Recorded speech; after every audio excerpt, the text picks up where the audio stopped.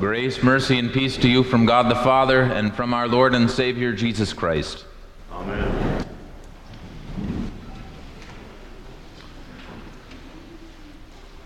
When Pastor Bertram and I were discussing what we might like to accomplish with this series on marriage, sexuality, and so on, we both thought that it would be good to address what is known as LGBTQ concerns. LGBTQ stands for lesbian, gay, bisexual, transgender, and queer or questioning. Advocacy for LGBTQ rights has entered the mainstream. Our laws have been changed. Our laws concerning marriage have changed. Workplaces are implementing DEI, another acronym. That one stands for Diversity, Equity, and Inclusion. No one can afford to ignore what is going on because the stakes can be quite high. These issues have been politicized and are being implemented by force. There are some countries, such as Canada and some European countries, where certain ways of speaking about these issues have been criminalized. Criticism of LGBTQ lifestyles will likely be labeled as hate speech. So it is also with workplaces. Say the wrong thing, and you might be fired. So it is also with our families. Say the wrong thing, and you might not be invited to family functions. These issues have become so fraught with drastic consequences. Therefore, we might think that we are already addressing what is most important when we deal with laws and policies and so forth. Although being imprisoned, or losing your job, or being shunned are very important things, they are not the most important thing. The most important thing was what Jesus said in our gospel reading. He said, "For God did not send his Son into the world to condemn the world, but in order that the world might be saved through him." Jesus is so clear. God is not scanning over the earth just looking for whom he might condemn. He wants everyone to be saved. This is similar to another of Jesus' statements. In John chapter 10, he says, "I came so that people might have life and have it more abundantly." We might put that into simpler, more everyday language by saying Jesus wants everyone to be happy. Jesus' giving of happiness is more important than the temporary earthly troubles that we might experience. The salvation of just one soul is infinitely precious. So, although there is much that we could talk about with this topic, I'd like to focus on what is most important. Namely, how can those who experience same-sex attraction or gender confusion receive Jesus' promises of salvation and abundant life? And the answer to how they may receive those things is simple. Repent and believe the gospel.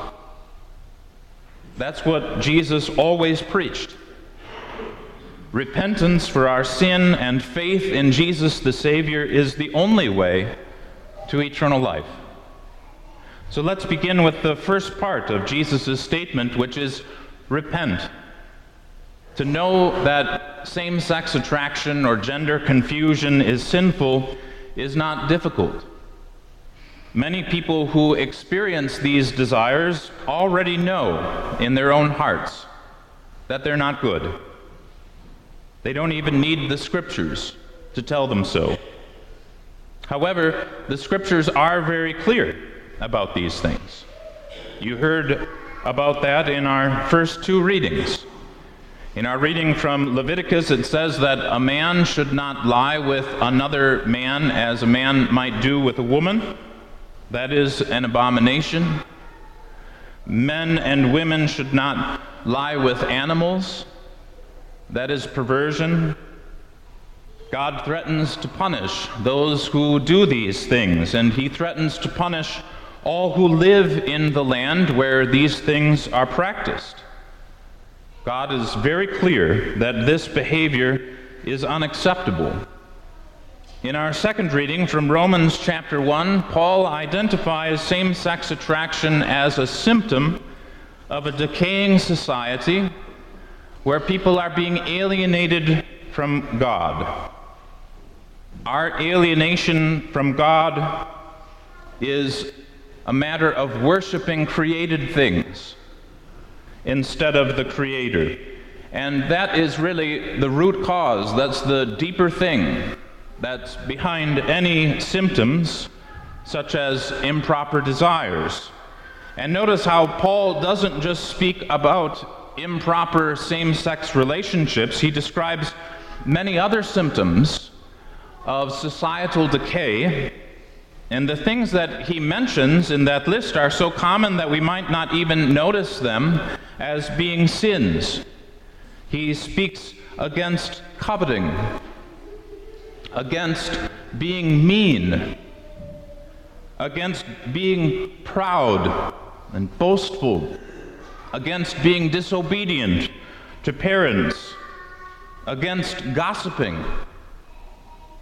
These sins are just as much of an indication of our alienation from God as same-sex attraction or gender confusion. And to all of this, God says, repent. The word repent is often taken to be a harsh, hate-filled word, and it may be harsh, but it is not hate-filled. Repent means change your ways. You're going the wrong way. And going the wrong way isn't good for us. Lying, being mean, burning with covetousness, indulging whatever emotion or desire might come over us, none of these things are good for us. They don't promote life, they hamper life. God would have you turn away from these things, be forgiven in Jesus, be given abundant life. A common problem, however, not just among those who experience same-sex attraction or gender confusion, but among all sinners, is that a person doesn't want to repent. They don't want to change their ways. They've enjoyed the sins that they've been committing. They don't want anyone to tell them that they should live otherwise. This is something that is eternally decisive for each one of us. Jesus speaks to this also in our gospel reading. He says, "And this is the judgment. The light has come into the world, and people loved the darkness rather than the light, because their deeds were evil. For everyone who does wicked things hates the light and does not come to the light, lest his deeds should be exposed. But whoever does what is true comes to the light, so that it may be clearly seen that his deeds have been carried out in God." What is eternally decisive for each of us is the question of what you are going to do when the light comes. The light of God shows us what's right and wrong. It gives us a knowledge of our sin, and what are we going to do about that? One option is to ignore the light. Another option is to fight against the light as to whether it's truthful. You can reject about what it says about what's right and wrong.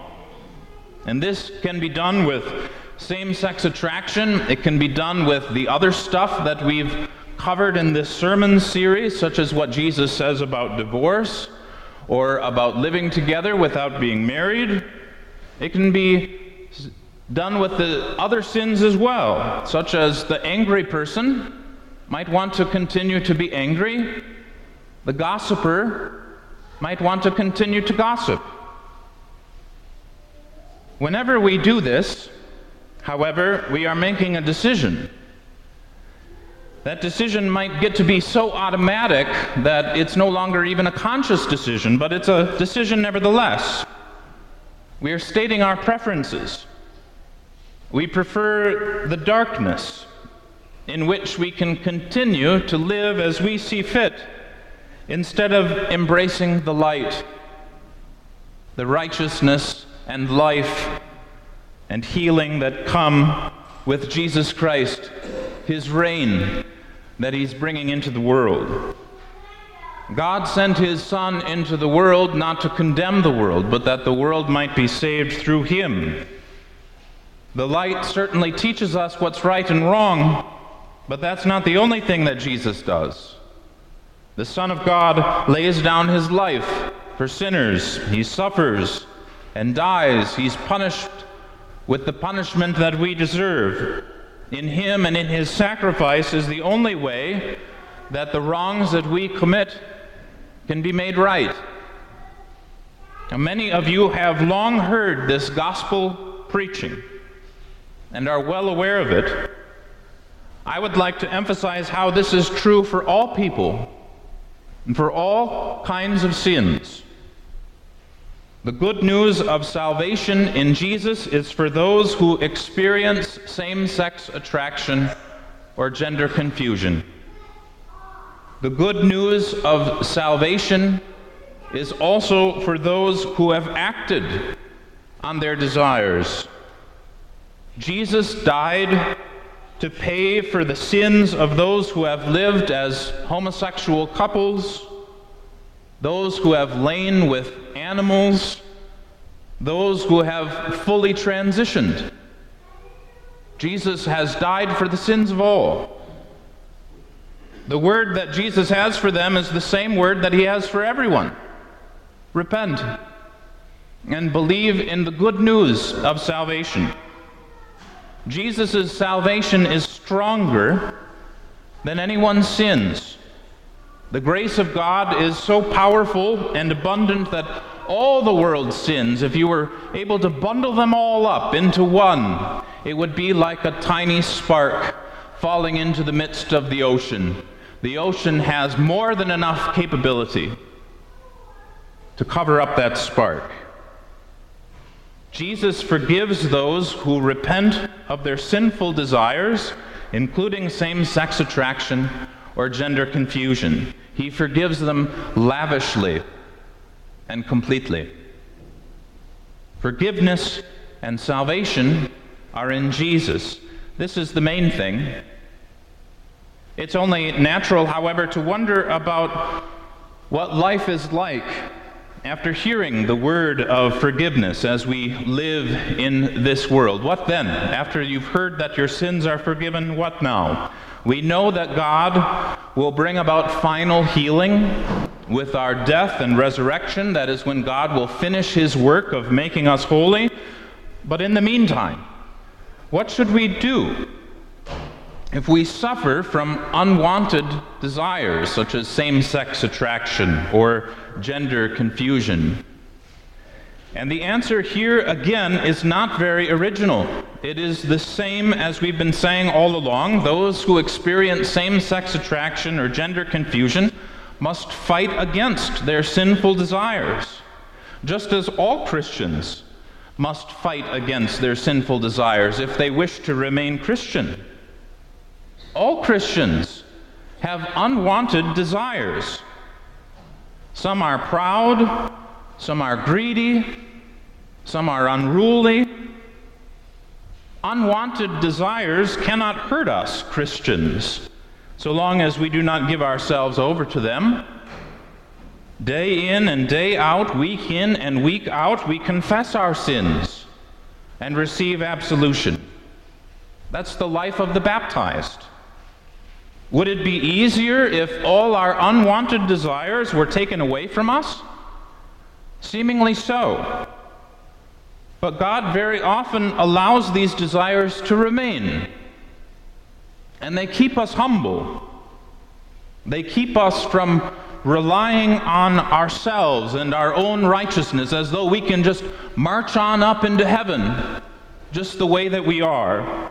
They force us to live only by faith in Jesus, who is the only Savior. So our unwanted desires might not be taken away from us in this life. And that's all right. We will one day experience the truthfulness of Jesus' promise about life, abundant life. However, God might remove unwanted desires too. We shouldn't make hard and fast rules about these things. Don't demand of God signs and wonders. That's on the one hand, and on the other, don't reject his healing if he should give it either. It might be that God makes it so that a person who at one time was afflicted by these desires can marry and have a family of his or her own. And if that happens, thank God. But even with this happy outcome, it's not the main thing. The main thing is continuing to believe in the Son of God.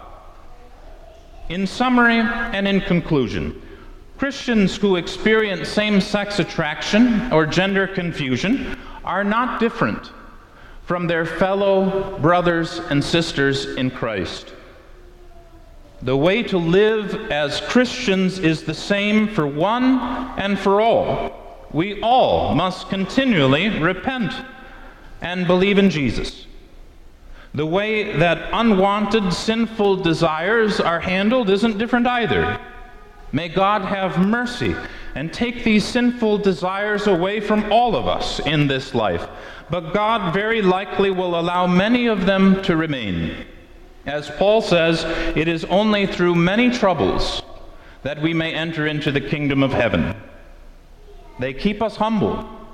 They keep us hungry for that new heavens and that new earth where our abundant life will begin in earnest.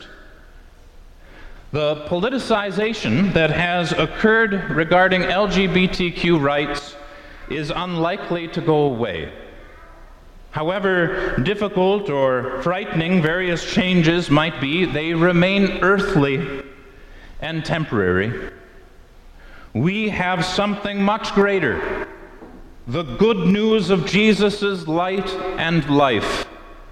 The Son of God came not to condemn the world, but that the world might be saved through him. Jesus came so that we may have life and have it more abundantly. Hope in him. Please stand. The peace of God that transcends all understanding, keep your hearts and minds in Christ Jesus. Amen.